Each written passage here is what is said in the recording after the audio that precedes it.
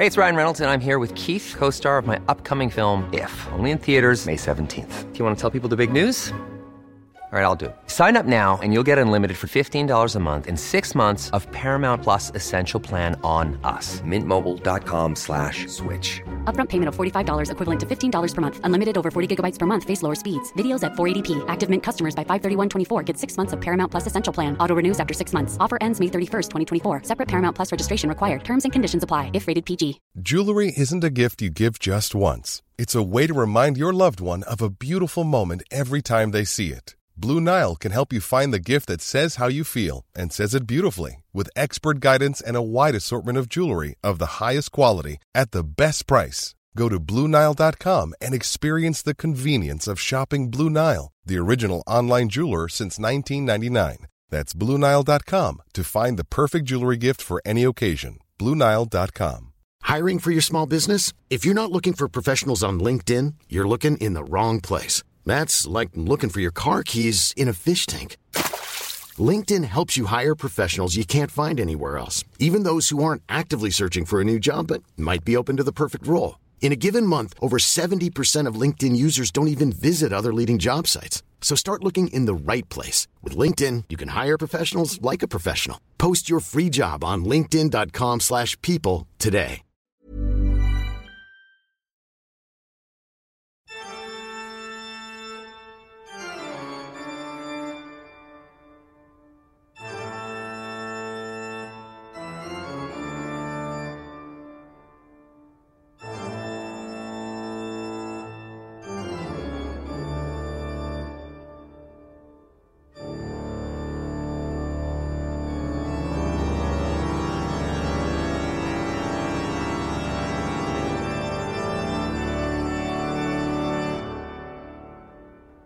Hello and welcome to the Niler 9 podcast.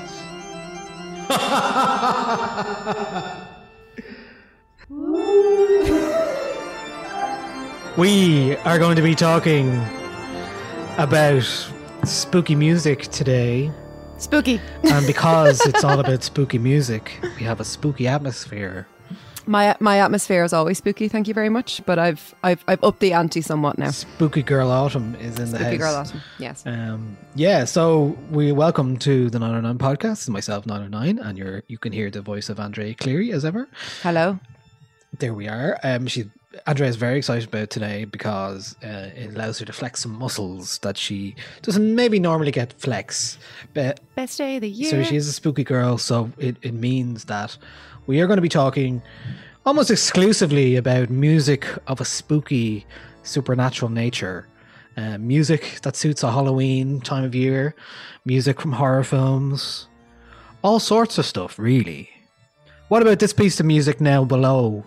It's such a well-known piece of music that it's practically a cliche, would you say? I think not, because cliches are usually understood to be bad, right? Whereas this, the Toccata and Fugue in D minor. What's a positive word for a cliche? I don't know. You should just play it all the time. A standard, yeah.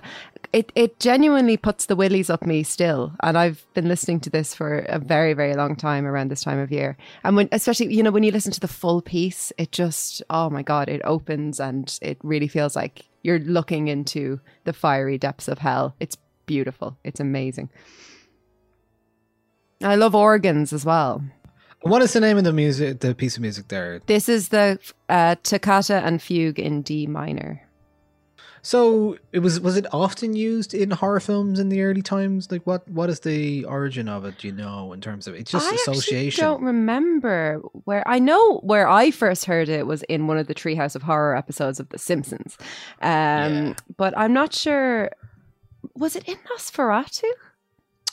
So I think it was used in various silent films in the 1920s, and in 1931 was featured in the opening credits to the in Dr. Jekyll and Mr. Hyde. That's what it is. That cemented the song's association with kind of scaring audiences and horror films and all that kind of stuff. But, you know, I mean, the Irish people are basically responsible for Halloween, so it's about time we owned it. You know, it comes from the Celtic festival Samhain, as we all know, and we'll be getting into that throughout the course of the episode. Yes. And I'm really interested to see, you know, how... For me, I've been playing a lot of music this week that is of a, you know, a horror or supernatural Halloween nature.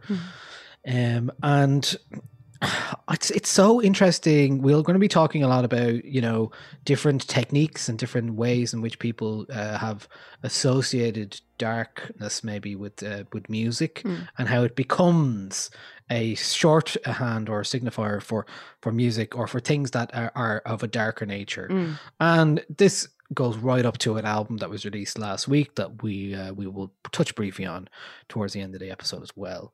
But first, it is as ever, it is time for our reasons to be cheerful or reasons to be fearful. So my reason to be cheerful is totally Halloween related. Fearful, Niall, come on, lean in. Fearful. Well, it's fearful because it is, you know, Halloween music. I put up a playlist today of spooky tunes for Halloween. Lots of good stuff on there.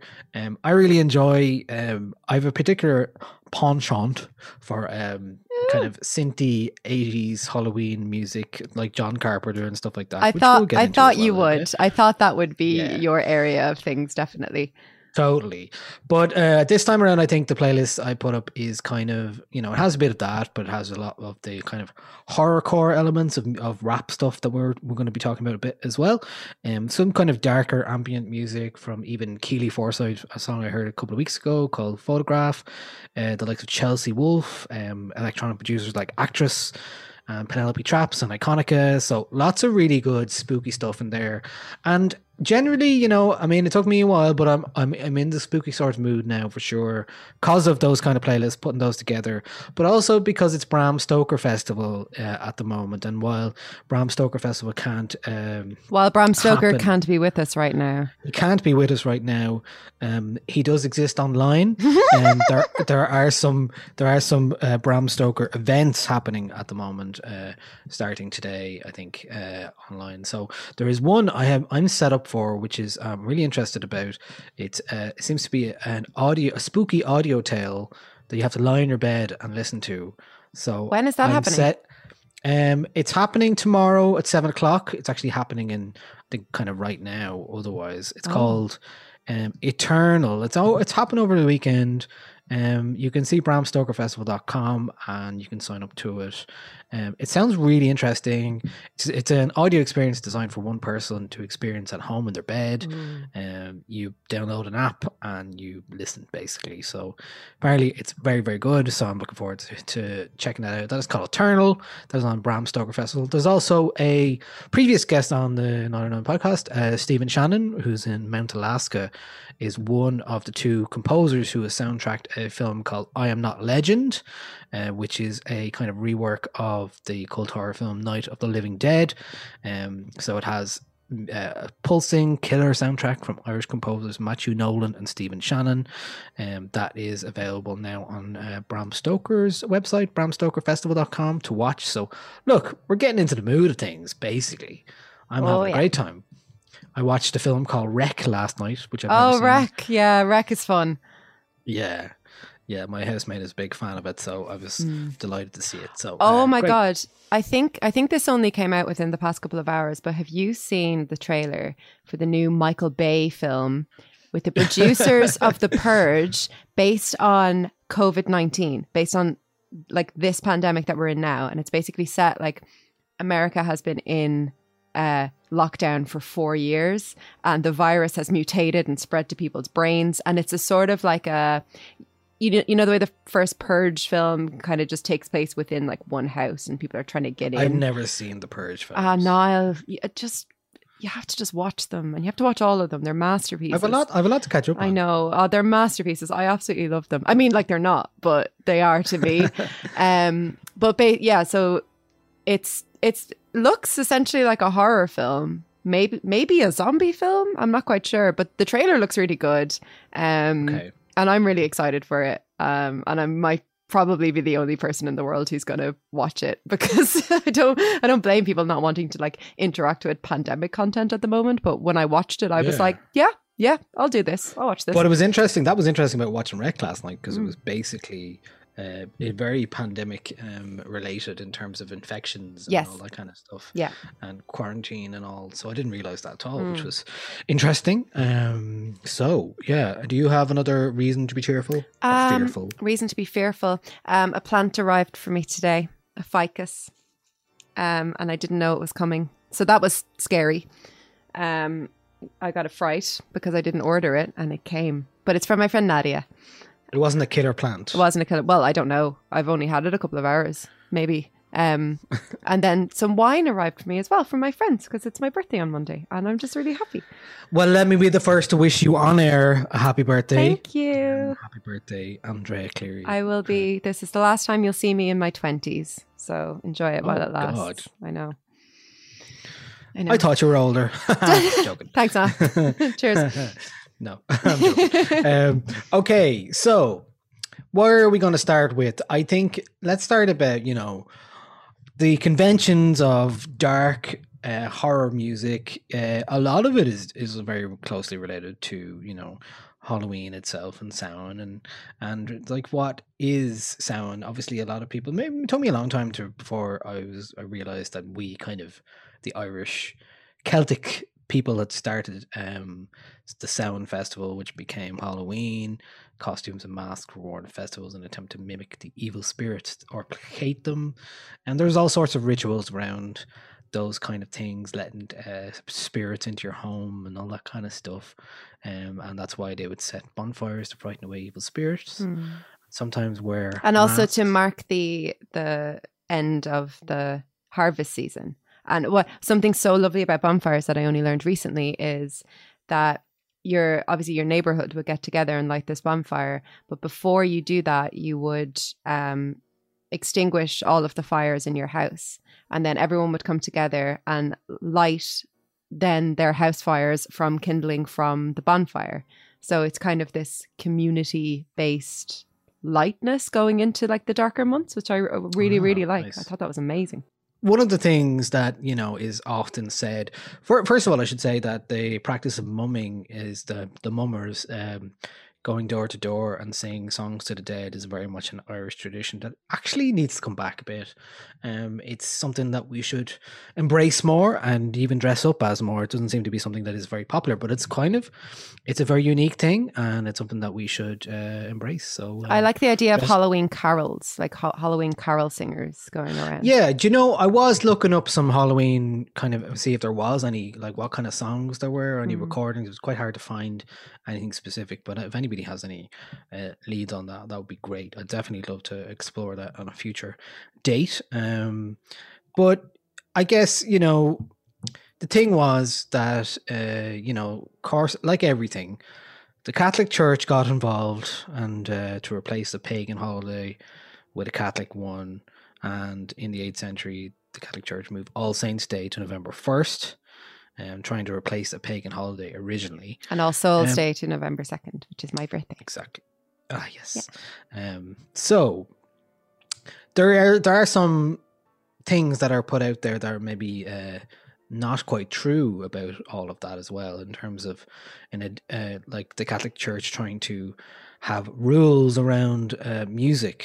Can you tell me a bit more about that? Yeah. So I'm basically going to talk about all of the different ways in which the devil and music have been intertwined, whether that is musicologically linked in actual intervals or links between the devil and a musician and maybe some kind of a deal being made. Okay. So I'm going to start off by telling you about the Danse Macabre, which is a French allegory from the Middle Ages. So we're going right back. And this allegory tries to draw attention to the universality of death. And it was especially kind of interested in making it clear that everybody dies, no matter if you are very, very poor or very, very rich, or if you're aristocracy or what kind of level, well, I suppose this is the Middle Ages. So where you were in like the feudal system, you die.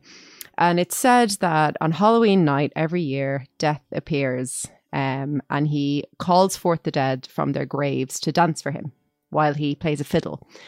And his skeletons dance for him until the rooster crows at dawn, and then they return to their graves until next year. So there was this French medievalist called Francis Rapp wrote, Christians were moved by the sight of the infant Jesus playing on his mother's knee. Their hearts were touched by the Pietà, and patron saints reassured them their presence. But all the while, the Danse Macabre urged them not to forget the end of all earthly things. And this thing kind of, alongside Samhain, it's quite interesting. The Danse Macabre was enacted at village pageants and in courts with people who dressed up as corpses, specifically kind of from various strata of society. And that may have been the origin of costumes being worn during All Hallowtide, which is separate to Samhain. So it's interesting that this tradition kind of, came about in two different locations, kind of, mainland Europe, and then Samhain was kind of more Celtic based stuff. So the Danse Macabre has been kind of used within music a lot, but Camille Saint-Saëns' piece, The Danse Macabre from 1874, this opens with a harp playing a single note, D, which 12 times, which evokes the 12 strokes of midnight. I think, do we have a clip of the beginning of this? We could play it? I see.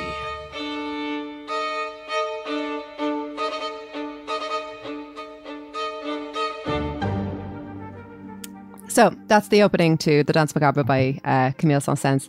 So you hear the single note 12 times, and then the solo violin comes in and plays an A and an E flat, which forms an interval of a tritone. And that tritone has come to be known as Dialobus on Musica, or the devil in music.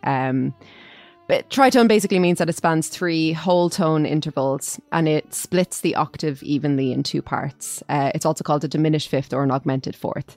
And its dissonance is the thing that I think we associate with it being spooky or evil. It sets up expectation, and the unease that we feel when we hear it, besides being kind of culturally applied to it, which we'll learn in a minute, is because we don't really have a clear marker of where it's going and when, if ever, it's going to be resolved. So we're kind of teetering on the edge of this idea of a resolution. Like when people sing do, re, mi, fa, sol, la, ti, you're just waiting to go to the do, whereas with this tritone, you're kind of lost in the middle of the woods.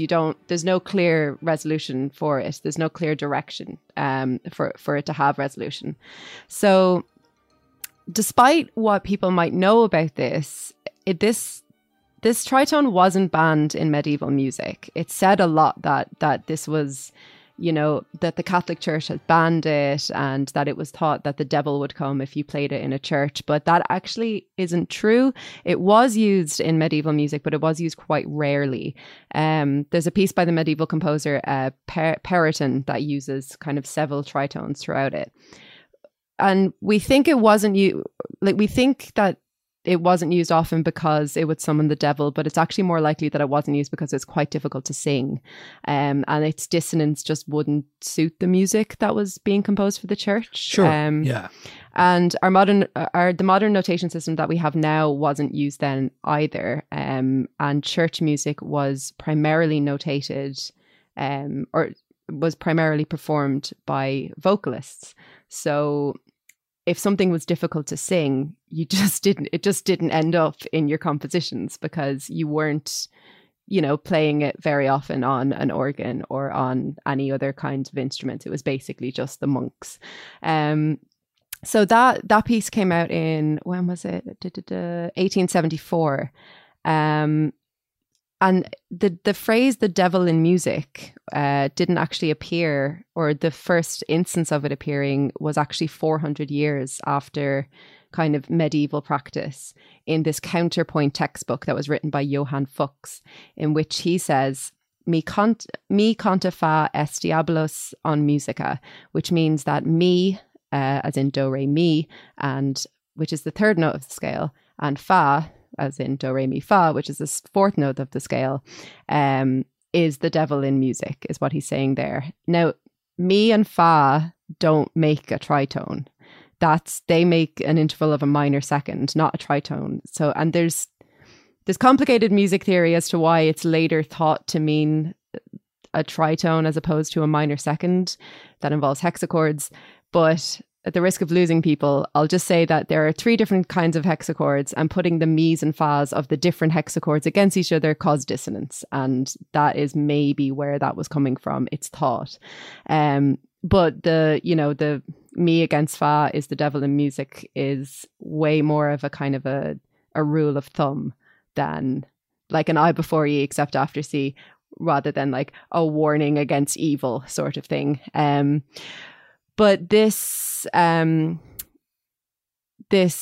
textbook by Johann Fuchs would have been read a lot in the 19th century by some romantic composers, and I don't know if they took the phrase literally and like they read the textbook and took it literally, or if they just leaned into the drama of it. But they started creating music that used a tritone to evoke a really like sinister mood. I think, do we have the Dante Sonata by Liszt?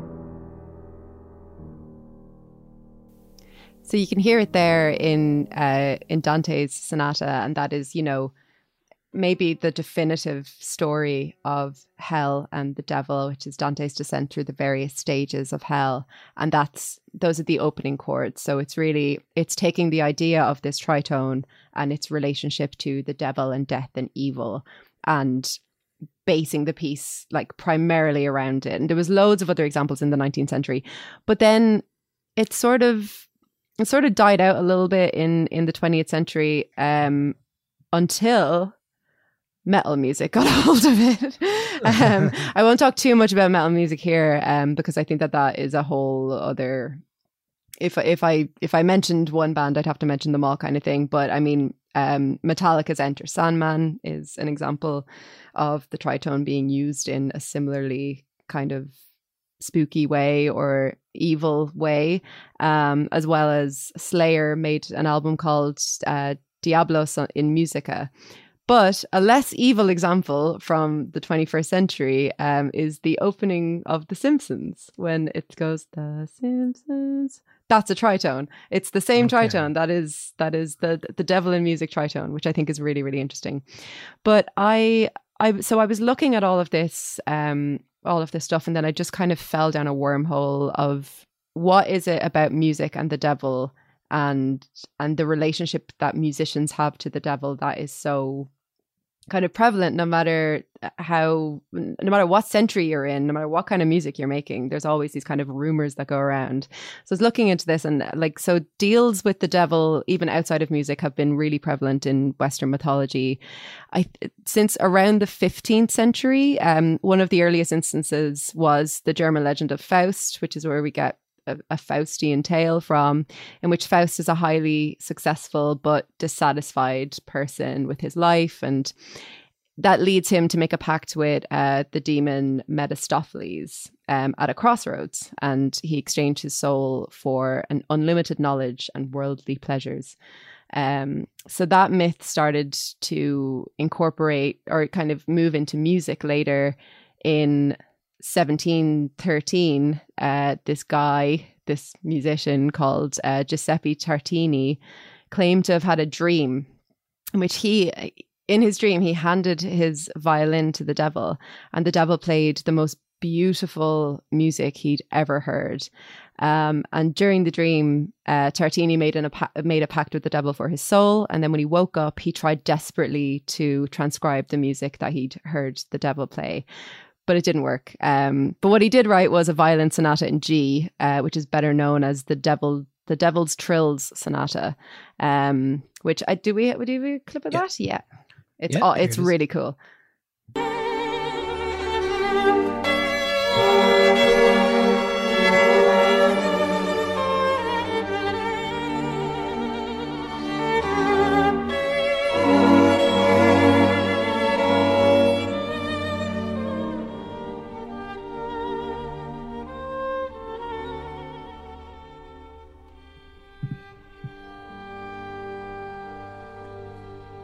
So you can hear there is quite a lot of harmonic resolution. It is quite beautiful and it's quite lush, but there's that sort of dissonance in the violin part that definitely kind of, I think, went on to inform a lot of what those 20th century and 19th century composers were doing with that idea. So the piece was actually successful, but he wrote afterwards that it was, quote, so inferior to what I'd heard that if I could have subsisted on any other means, I would have broken my violin and abandoned music forever, which I think is actually quite sad because the piece is beautiful, but it wasn't as beautiful as what the devil played. And then a century later, Niccolo Paganini, who is considered to be one of the greatest violin virtuosos who has ever lived. He was literally so bomb at violin that people decided, like, yeah, no, that guy is definitely working with Beelzebub in some way or another. And it's funny because he also looked really, really spooky. He was really pale, really tall, had like really long fingers. He was really thin. He just looked really devilly. And apparently there were reports of people who would like go to see his performances and like made the sign of the cross while he was playing because they were like, no man. And like, you know, reports of people seeing the devil helping him or aiding him in some way, like standing behind him or even wrapping his arms around him to help him like bow. Nice. And then and apparently he could also play flawlessly on broken strings as well. And when he was dying, when he was 54, he sent away a priest who came to read him his last rites. He was like, no, we don't need you. Which I think is really spooky. So then if you fast forward to like the 1920s and the 30s, obviously Deals with the Devil started popping up in American blues music. And Robert Johnson is probably the most famous example of this. Johnson was basically said to not be that good at guitar in his like late teens and 20s. A fellow blues musician, Son House, said about him, quote, such a racket you have never heard. It would make the people mad, you know. They'd come out and say, why don't y'all go in and get that guitar away from that boy? I'd come back in and scold him about it. So he wasn't very good. So Johnson, now all of this is kind of sketchy, but it's said that he was instructed to take his guitar to a crossroad near the Dockery plantation. But there's claims of like tons of different places that he could have done this. Loads of different crossroads obviously claimed to be the crossroads that this happened at. So he was instructed to go there at midnight. And there he was met by a large black man who was the devil, who took Robert Johnson's guitar and tuned it. The devil played a few songs for him and then returned the guitar to Johnson, and he suddenly had mastery of the instrument. So he went on to sing quite a bit about his relationship with the devil, and he has this kind of Devil's Trilogy, which are the songs Crossroad Blues, which tells the story of meeting the devil and selling his soul, Hellhound on My Trail, which kind of turns the trope of the traveling vagabond around and tells the story kind of, you know, the reason why he's traveling is because he has these hellhounds chasing after him. And then the trilogy ends with Me and the Devil Blues, which is just an amazing track. I think, do we have Me and the Devil Blues? Yes, we do. We've one of them, yeah.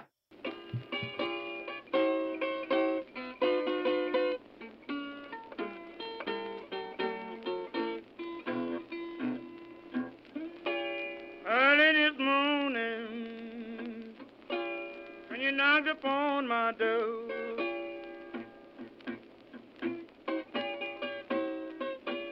early this morning, ooh, when you knocked upon my door,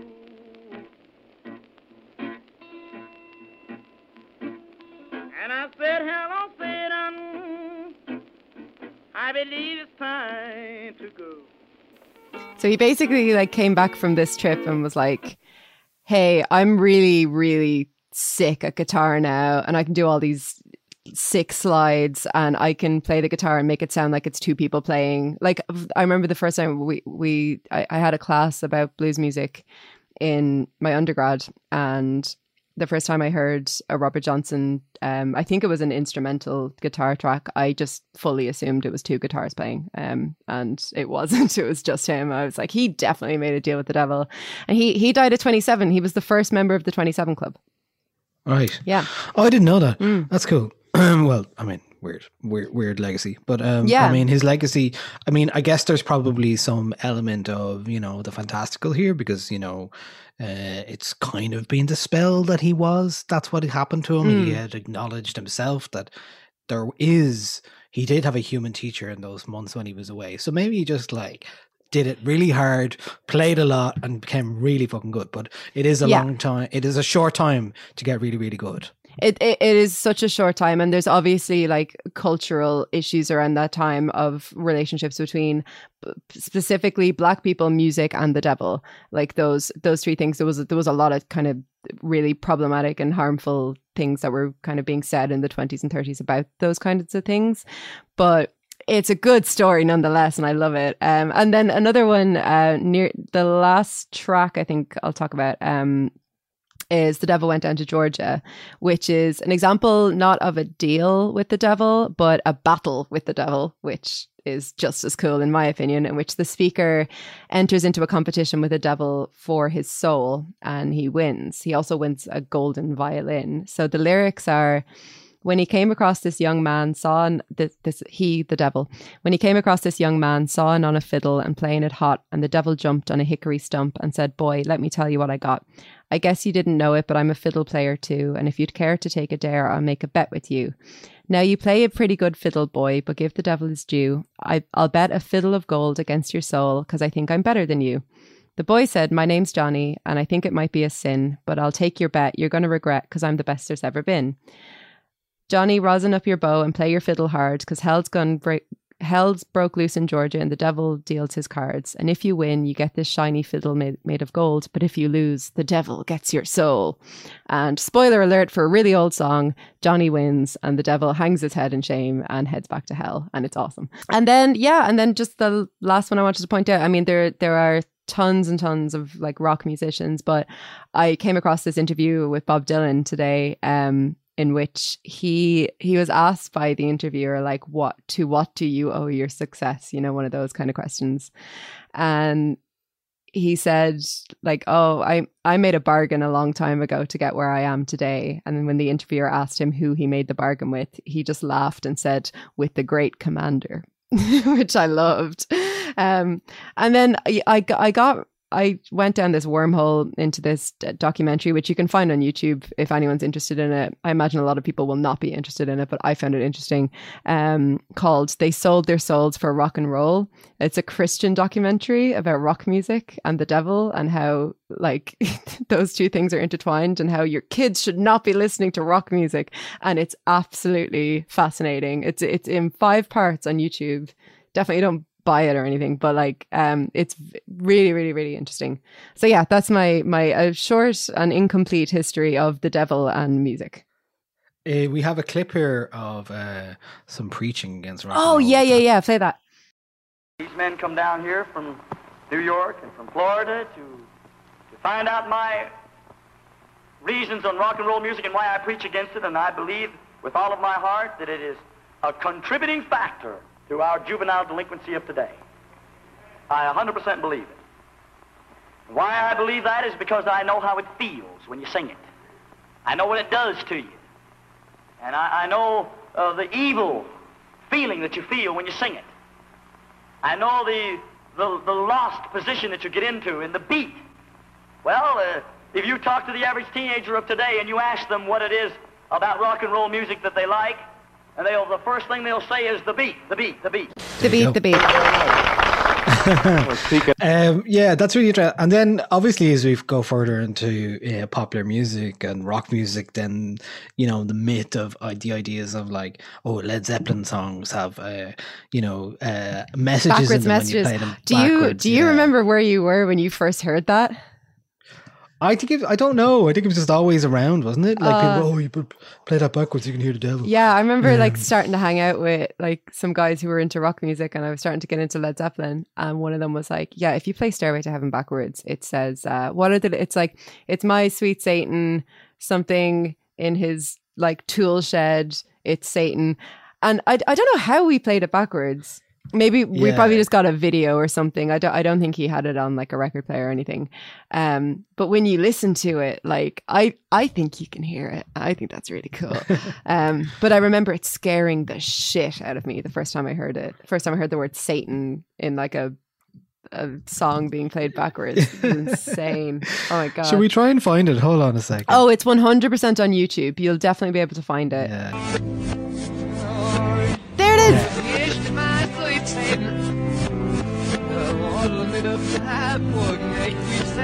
That's it. That's the only part. Yeah, and in a world without the internet, that is a powerful message. Can you imagine? And a powerful thing to believe in. Imagine, like, it's genuinely, I remember genuinely getting a fright the first time I heard it. I was like, oh my God, maybe rock and roll music is like the devil. Cool. Yeah. You know, when you're younger, when I was younger, certainly the things that people got into music with was like, oh, rock music and Led Zeppelin, and then inevitably this would come up. But maybe that, I don't know if that's probably, I think kids are probably still doing that now, you know, like talking about that and talking about doing a Ouija board and all that kind of stuff. You know, it's always still there. That kind of, you know, the other of that is very illuminating and unsettling and attractive to a lot of people. Well, I think as well, like now culturally, we've a lot more of.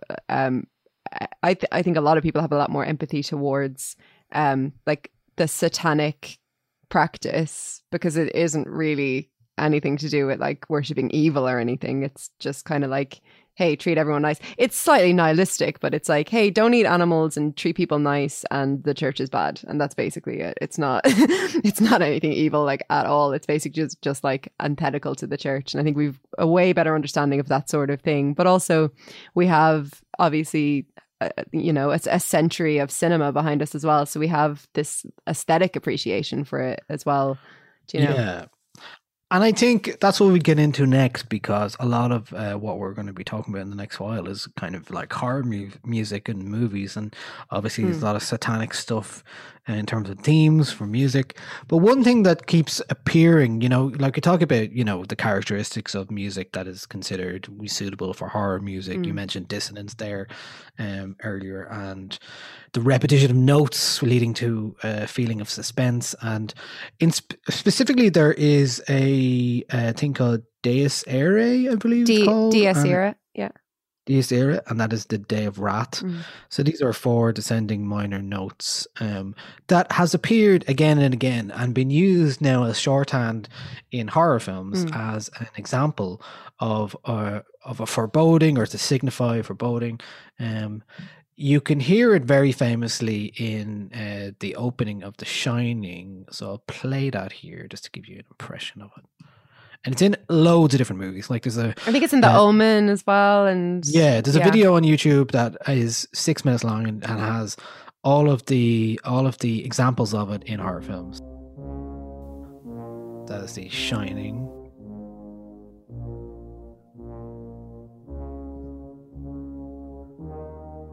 I still get shivers when I hear that. Yeah.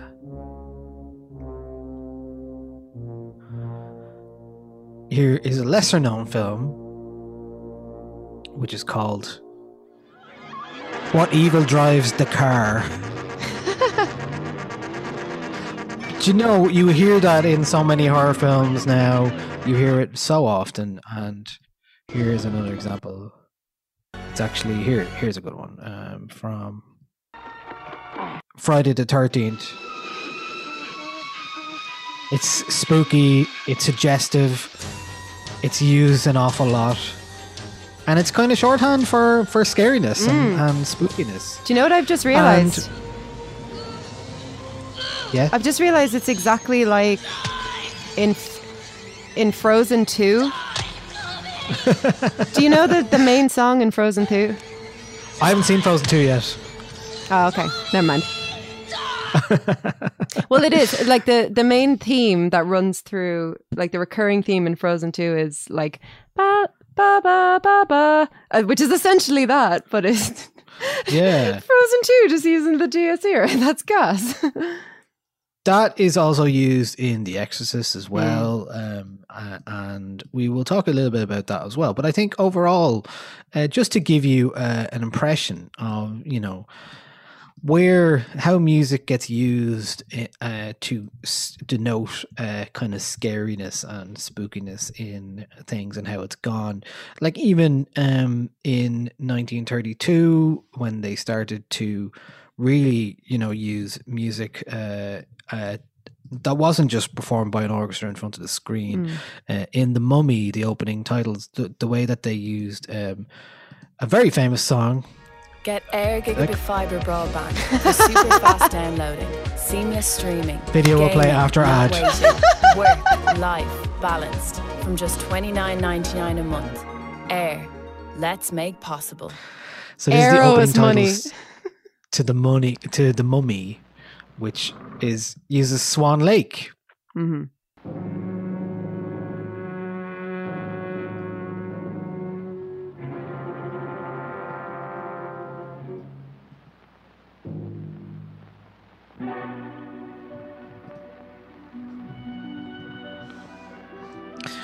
And even that song became something that was used an awful lot in the 30s to denote kind of maybe a suspenseful atmosphere. And then you look at maybe the soundtrack to Franz Waxman's score for The Bride of Frankenstein, a very icy, cold strings used in that as well. Let me see if I find that one here.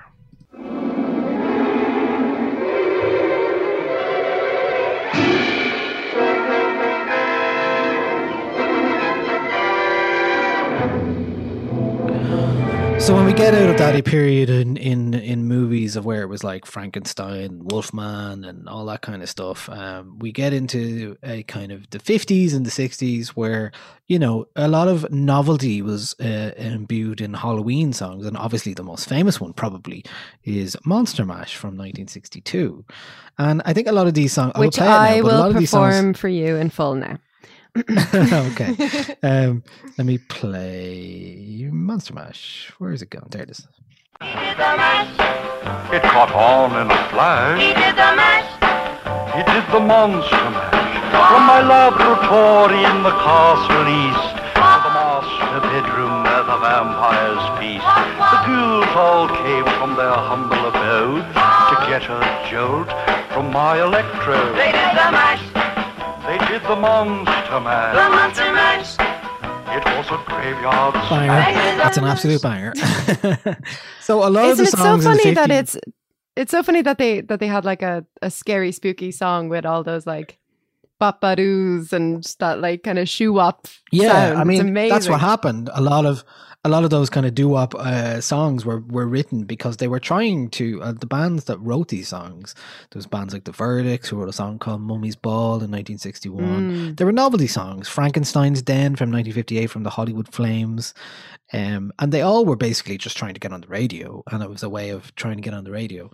And that was really interesting. It was a very particular point in time, but those songs have endured because they're novelty, but they last. And then you get the kind of stuff that would happen in the Hammer horror stuff of the 50s, 60s, and 70s, kind of very much frenetic, jarring scores from Dracula, The Plague of the Zombies, The Devil Rides Out, that kind of stuff.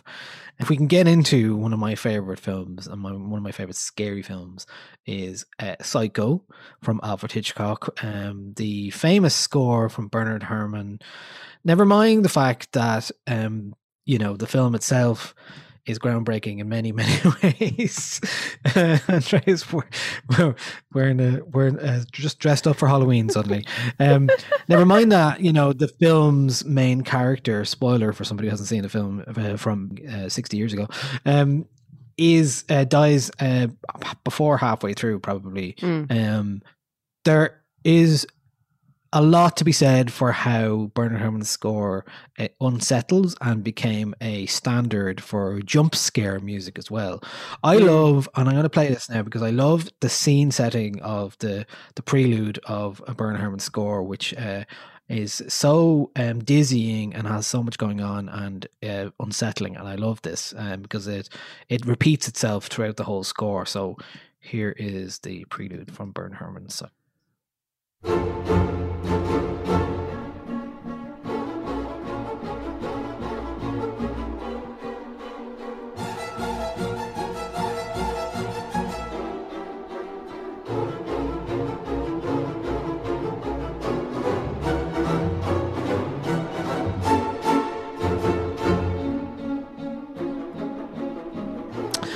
And yeah, it's a great example of just a really, obviously, it's so wistful, but it's so like creepy as well. It's got like, it's got rhythm and all that kind of stuff as well. And it repeats. It is a fantastic score, and it makes me want to watch the film again, to be honest. That's one of my favorite films.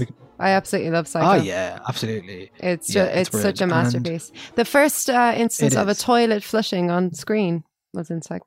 That's correct. Yeah. Yes. And obviously, you know, it's most famous for its shower scene, the murder, which happens in the bathroom. Not in a sexy way, guys. Get your minds out of the gutter. But the interesting thing about the actual visual part of it is that you never see a knife enter the body. It's all very suggested, but it's the music that really does that for you. So we play a bit of this most famous music now. Here's the scene.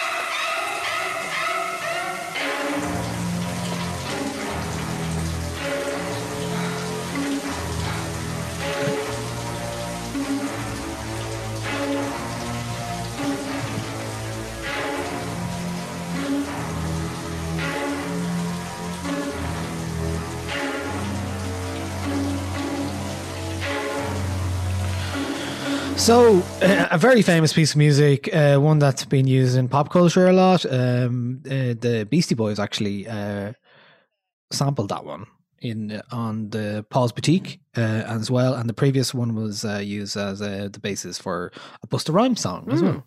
What I love about that music is the kind of how suggestive it is of, like, you've got the really frantic, high-pitched repetition for obviously like the stabbing part, but then when those like deeper, more like guttural, and this isn't actually something that I realized until now, when those come in, they just immediately suggest that kind of finality, and that, oh no, she's dead, like, or she is dying, so she is dead.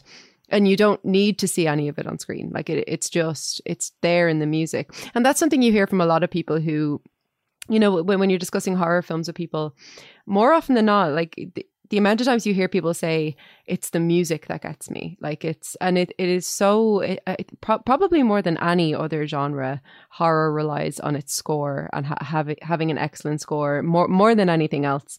Because as we know from kind of, you know, 21st century horror films, they're not exactly known for having the best scripts in the world or the best dialogue in the world or like being the best shot. Obviously there are horror films out there that are masterpieces, but the majority of the genre is kind of not as concerned with that. It is mostly concerned with just scaring the shit out of you or creeping you out or making you kind of feel weird around gore.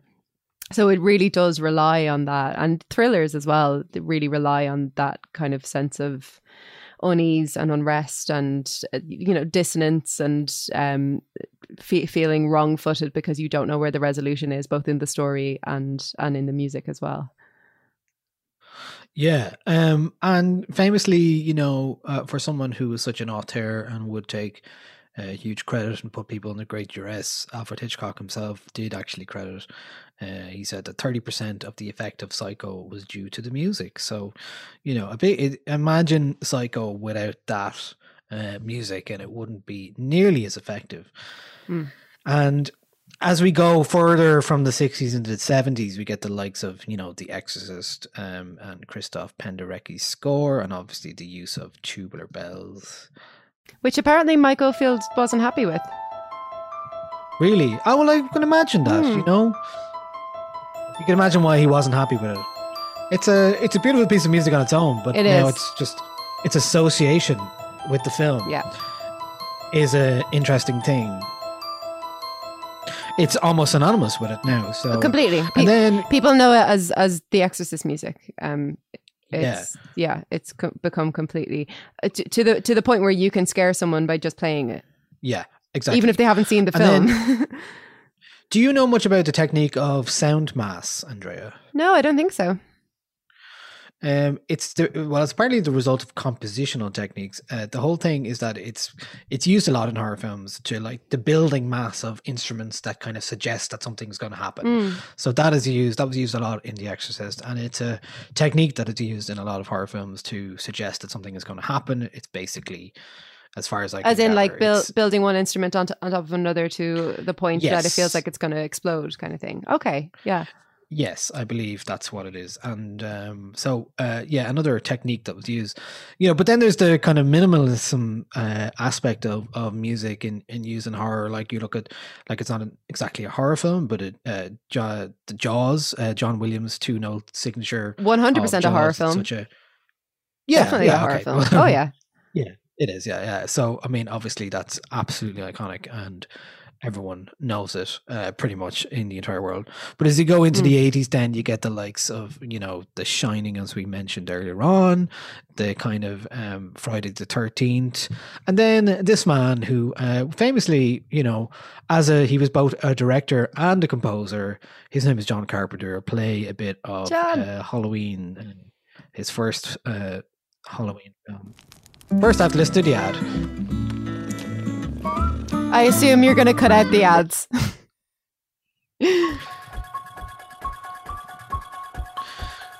So John Carpenter, obviously fully known for his like synthesizers and his love of synthesizers, whether it was a horror film or whether it was something like Big Trouble in Little China or Assault on Precinct 13. I'm fully very disconcerting. That cat. That cat that's going around jamming to music. Yeah.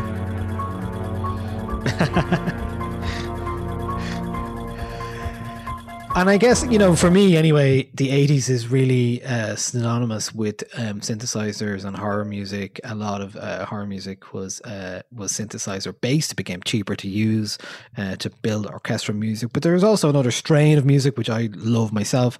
I only play a bit of it here, but the likes of like the Italian kind of horror stuff. Suspiria and Tenebrae, stuff like that. Goblin is the band who are responsible for a lot of that stuff. The main team from Suspiria sounds like this. And I guess it was interesting because it was more like a live band doing this. They actually played in Vicar Street a few years back. And then didn't Tom York do the soundtrack for the remake? He did, yeah.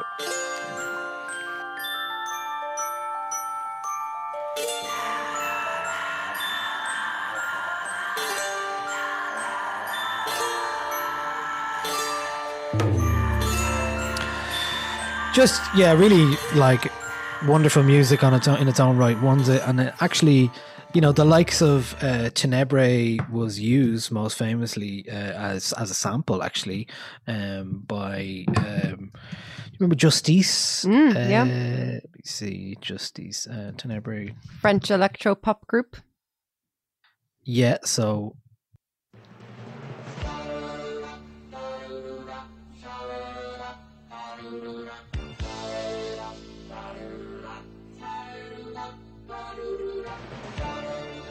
So that is the Tenebrae soundtrack, and then they had a song called Phantom.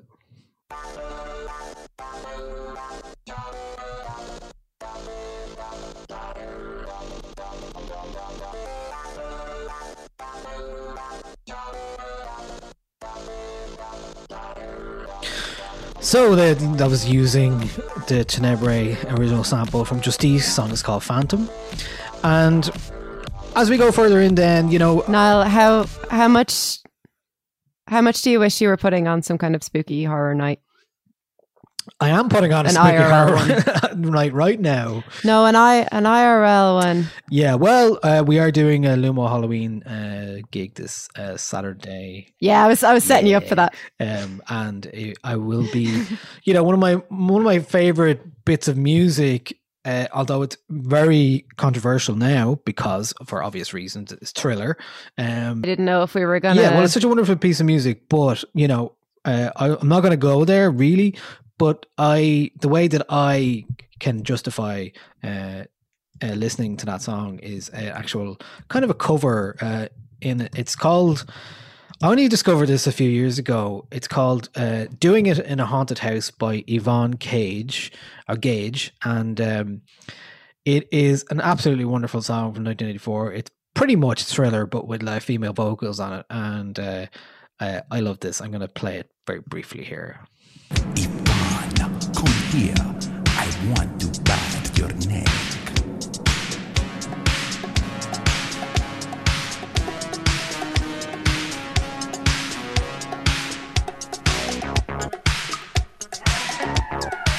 Oh, it is Thriller.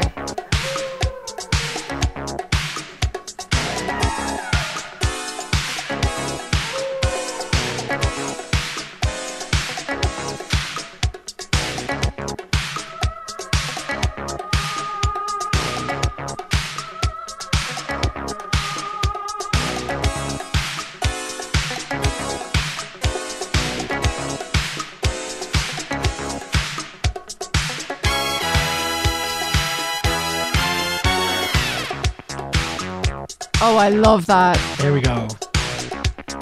I love that. I'm alone in the bed, and the noise is really stopped to amplify.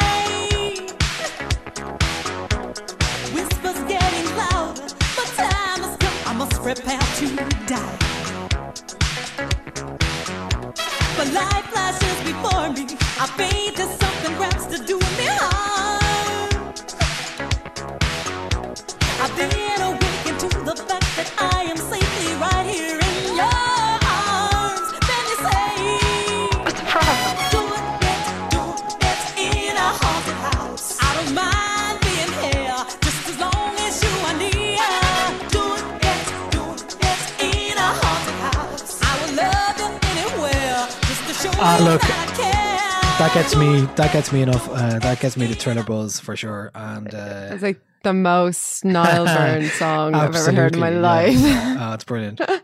That is such a banger. I love what she did with the Thriller theme. She's a Chicago musician. Going up the scale. Oh man, 1984. That's awesome. I really I love that song so much. That's my Halloween song. If I had to pick a Halloween song for DJing.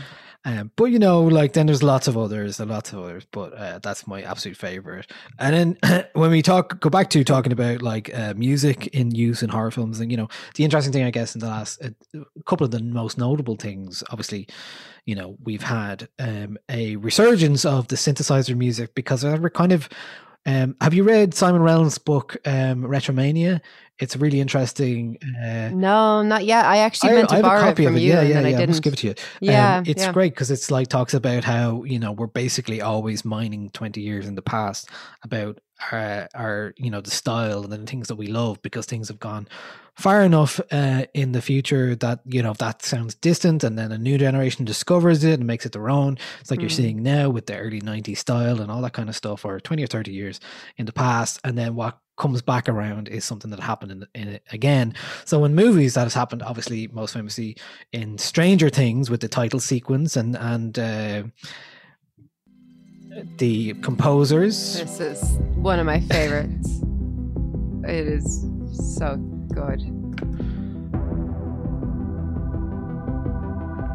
Kyle Dixon and Michael Stein, who are responsible for the soundtrack. And really, the soundtrack made the show. It did.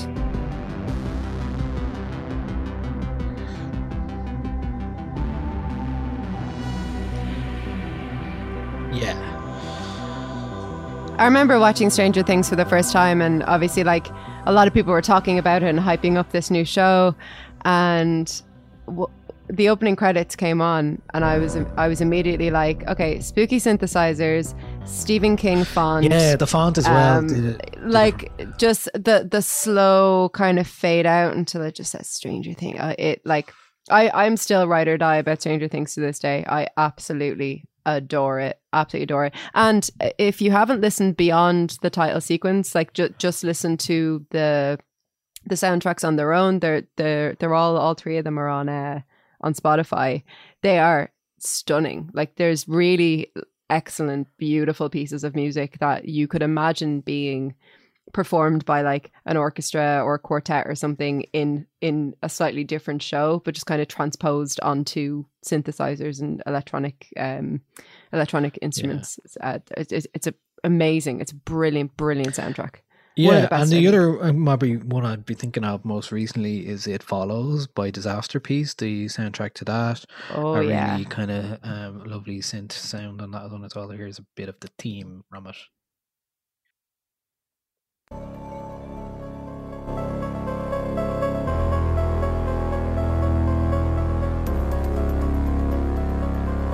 And that's a film I'd like to watch again now, I'd say. Me too. Yeah. Maybe tonight. I'm thinking I might watch it tonight, actually. My housemates haven't seen it. It's annoying because it's one of those films where you explain the plot or the premise to people and they're like, oh, that sounds dumb. And I'm like, no, it's brilliant. Yeah. And that kind of brings me up, like, in terms of music then, you know, we've always had, like, horror used as kind of a trope or whatever. And then, like, even though it had nothing to do with it, there was a genre called Witch House, which was kind of considered, like, it was never really spooky. It was just, like, in a whole aesthetic of people using upside down crosses in their names and all this kind of stuff just to be obscure. It seemed a lot. It was a fad that didn't really like last that long. I mean, can I even think of any of the bands who were involved in Witch House? Can you remember any of them? That JJ band was one that was kind of associated with, and then there was just very obscure sounding names like Balam Akab, like even Holy Other, who's actually quite good, and then there's one called Salem, obvious one, and then remember the band Hymn? Did they have an upside down crucifix as the eye or something? Maybe, or yeah. They had, or maybe it was a pen. And then there was one that was just called O, which is like 5 O's in a row. Are you sure it's not a maybe it was a ooh? It's hard to know. It's open to interpretation, it seems. And then, you know, in the 90s, there was a hip hop genre called horrorcore, which Kool Keith claimed to invent, because the first use of the term appeared on KMC's 1991 album Three Men with the Power of 10. Even though that's when it appeared, Kool Keith brought significant attention to horror influenced hip hop music with his lyrical content and the Ultramagnetic MCs. And in 1996, when he was doing like Dr. Octagon and all that kind of stuff, he'd made all this science fiction influenced music, and one album called Dr. Onecologist as well. So there was a lot going on there. And think of the likes of the Grave Diggers and stuff like that. Very much, unsettling, dark music. But, you know, they used that kind of tropes, like RZA and Prince Paul were involved in Grave Diggers, and 6 Foot Deep is the album that a lot of people would reference in that style. But then, you know, we look at in a horror, in a modern context, leading up to an album that actually was released last week. You've got the likes of Denzel Curry and HO909, also called Horror, and JPEG Mafia, who use quite hard, spooky kind of sounds in a lot of their music, which could be considered horrorcore. But one act who actually really have leaned into the horrorcore sound, because they said they have had 2 albums out in the last 2 years, and they're called Clipping. And Clipping... who we have embraced with open Yeah. arms. Like I think as soon as that album came out last year, we were like, oh yes, we'll have this. Yeah, Thank so you they very released much. an album on Sub Pop last year called There Existed an Addiction to Blood, and really like perfect music. Like there's a song on it called Nothing Is Safe. I think we definitely played it on the podcast before. I'll play the start of it just to give So good. Can we hear it again?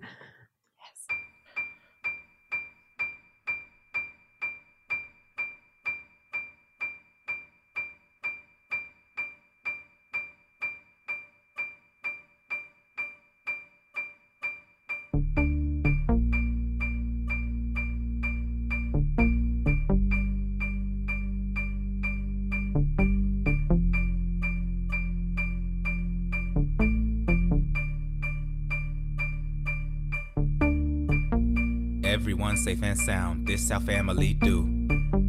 Only homies around, everyone here is crew. Something foul in the air, something feeling askew.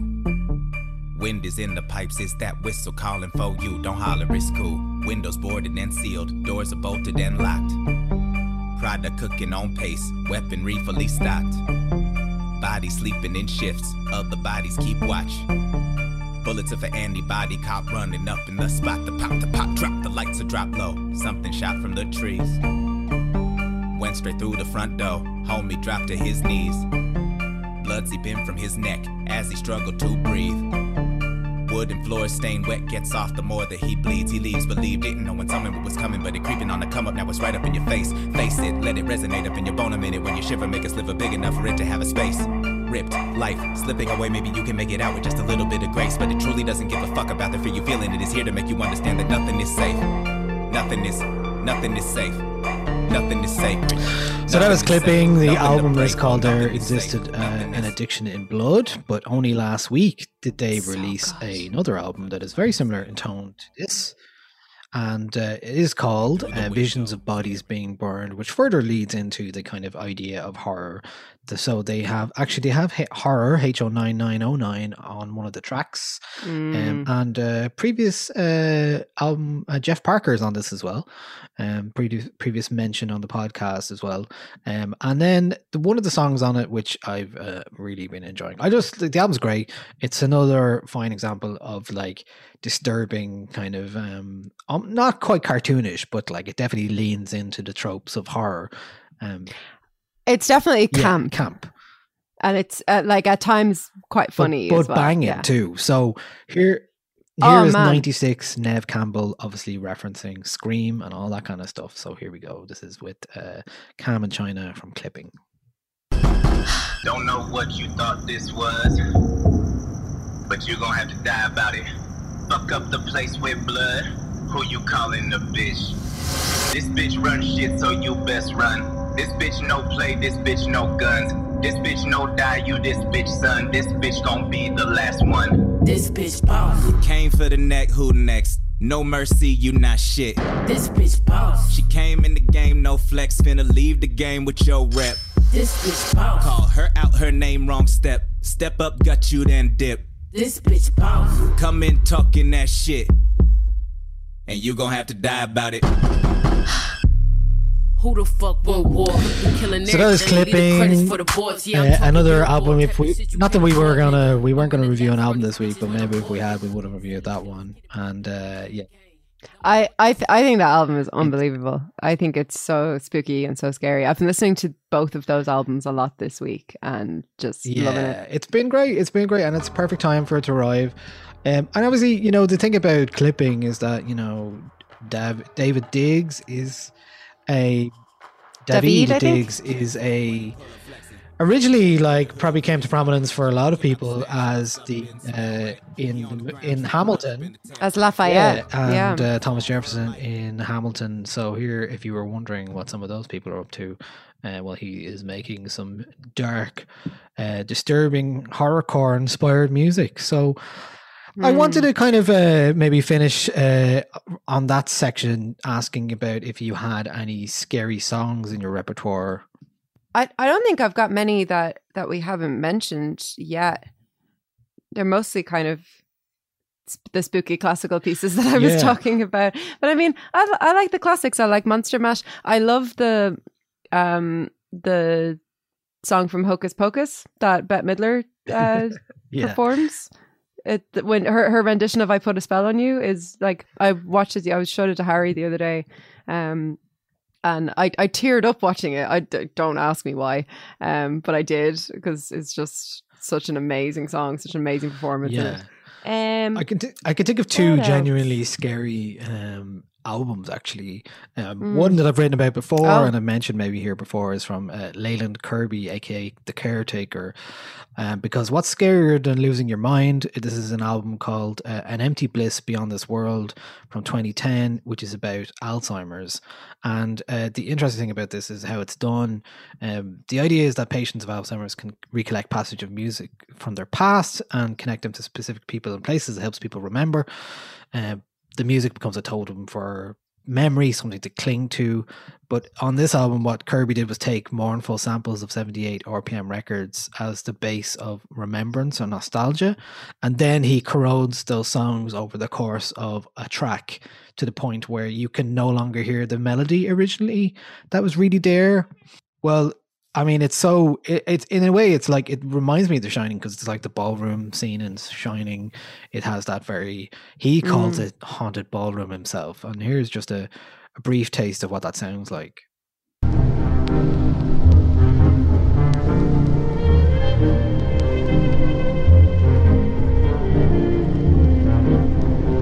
So it's kind of like wistful old music that degrades over time, and there's nothing really, as a concept, there's not much scarier than that.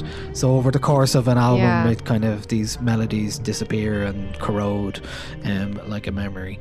And the other one I've only recently become aware of is Scott Walker's album, The Drift from 2006. I actually don't think I can listen to it all, but have you ever heard any of that stuff? It's really unsettling in a way that's like, I don't know. I really want to hear in full at some point when I'm up for it. There's two songs in particular that I was thinking of. There's one on the album called "The Escape," which has some of this. There's two albums. There's two songs in particular. "The Escape" is incredibly upsetting in lots of ways. Will I play a bit of it? Give you a flavor of it, why not? Of The Escape. Okay. Yeah, go on. I'm ready. Mars, I wish I was in Dixie.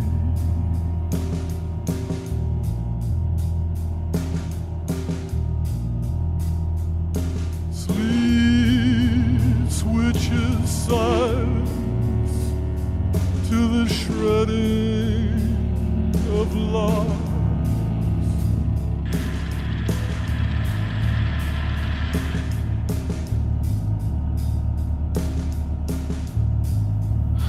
There's a big payoff that I'm not going to get to here. Okay. Because it's no spoilers. Calipart, saliva's cutting balls and money. You and me against the world. You and me against the world. You and me against the world. So that was one of the songs. There's a very disturbing end to that song that I won't ruin for you. It's called "Escape" by Scott Walker. Do you want to hear it? It was already quite unsettling. Oh yes. At the end is quite surprising and upsetting. And there's another song from the album called "Jolson and Jones," which is has a very also a very similar upsetting sound. Let me see if I can play a bit of this. Gardens with fountains where peacocks had strutted, where dead children were born. The splendor of tigers turning to gold in the desert, pale meadows of stranded pyramids.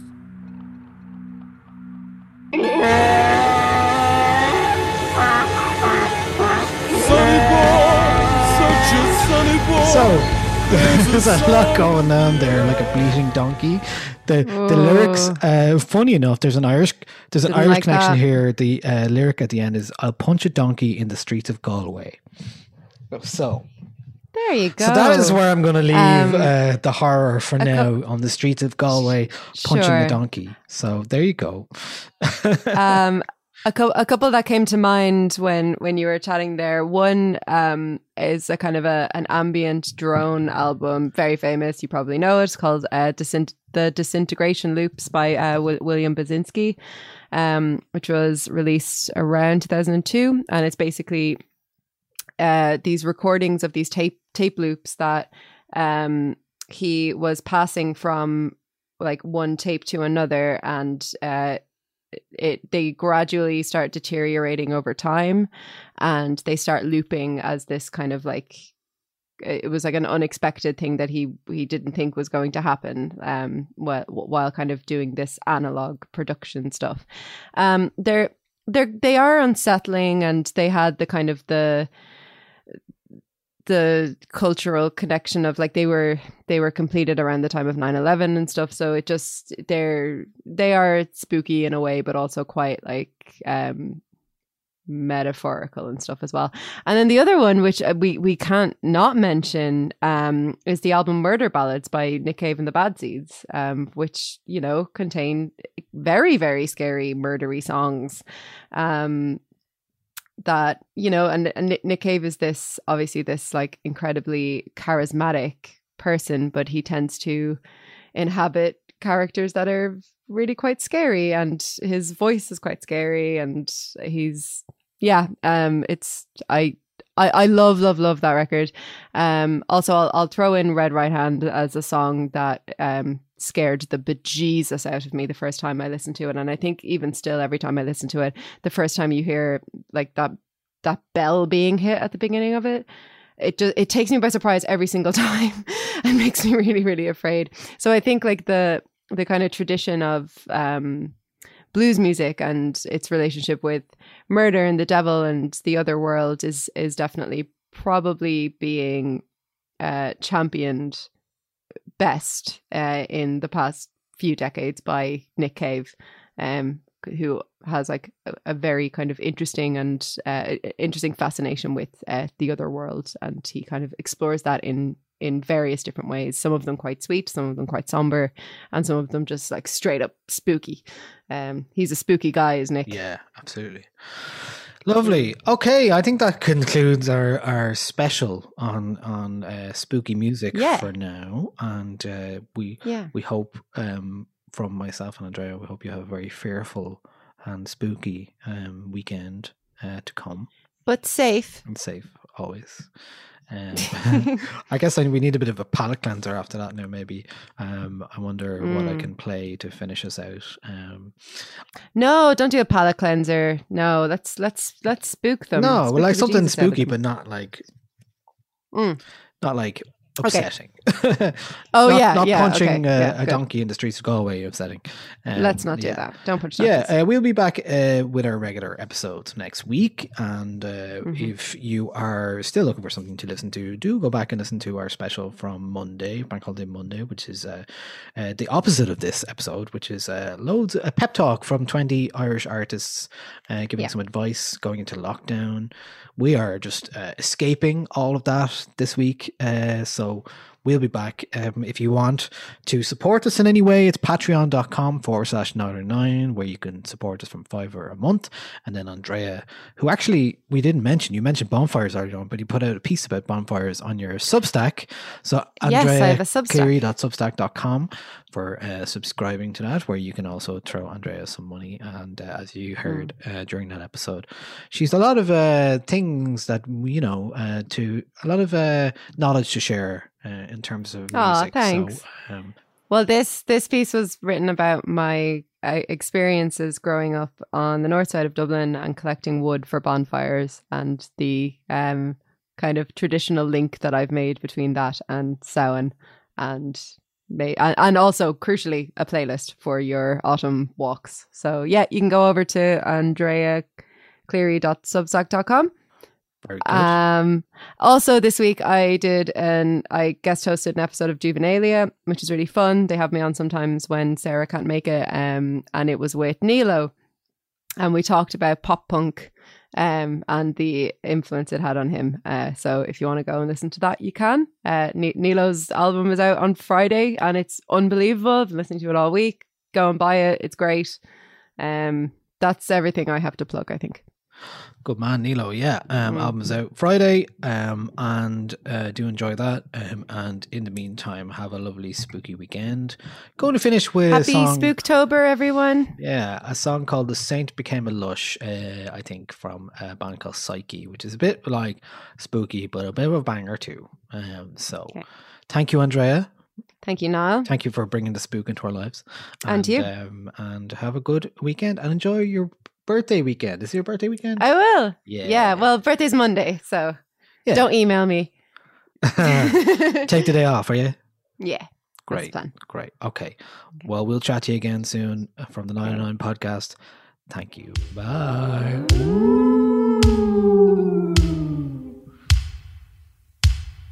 Lovely. Glad.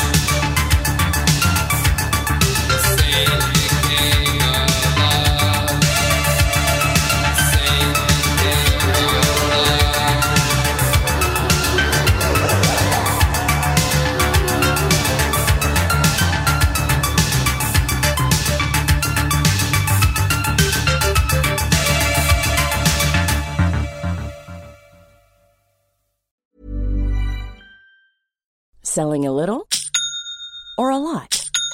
Shopify helps you do your thing however you cha-ching. Shopify is the global commerce platform that helps you sell at every stage of your business. From the launch your online shop stage to the first real-life store stage, all the way to the did we just hit a million orders stage. Shopify is there to help you grow. Shopify helps you turn browsers into buyers with the internet's best converting checkout. 36% better on average compared to other leading commerce platforms. Because businesses that grow, grow with Shopify. Get a $1 per month trial period at shopify.com/work. Shopify.com/work. Planning for your next trip? Elevate your travel style with Quince. Quince has all the jet-setting essentials you'll want for your next getaway, like European linen, premium luggage options, buttery soft Italian leather bags, and so much more. And is all priced at 50 to 80% less than similar brands. Plus, Quince only works with factories that use safe and ethical manufacturing practices. Pack your bags with high-quality essentials you'll be wearing for vacations to come with Quince. Go to quince.com/pack for free shipping and 365-day returns. Hey, it's Paige DeSorbo from Giggly Squad. High quality fashion without the price tag. Say hello to Quince. I'm snagging high-end essentials like cozy cashmere sweaters, sleek leather jackets, fine jewelry, and so much more. With Quince being 50 to 80% less than similar brands. And they partner with factories that prioritize safe, ethical, and responsible manufacturing. I love that. Luxury quality within reach. Go to quince.com/style to get free shipping and 365-day returns on your next order. Quince.com/style.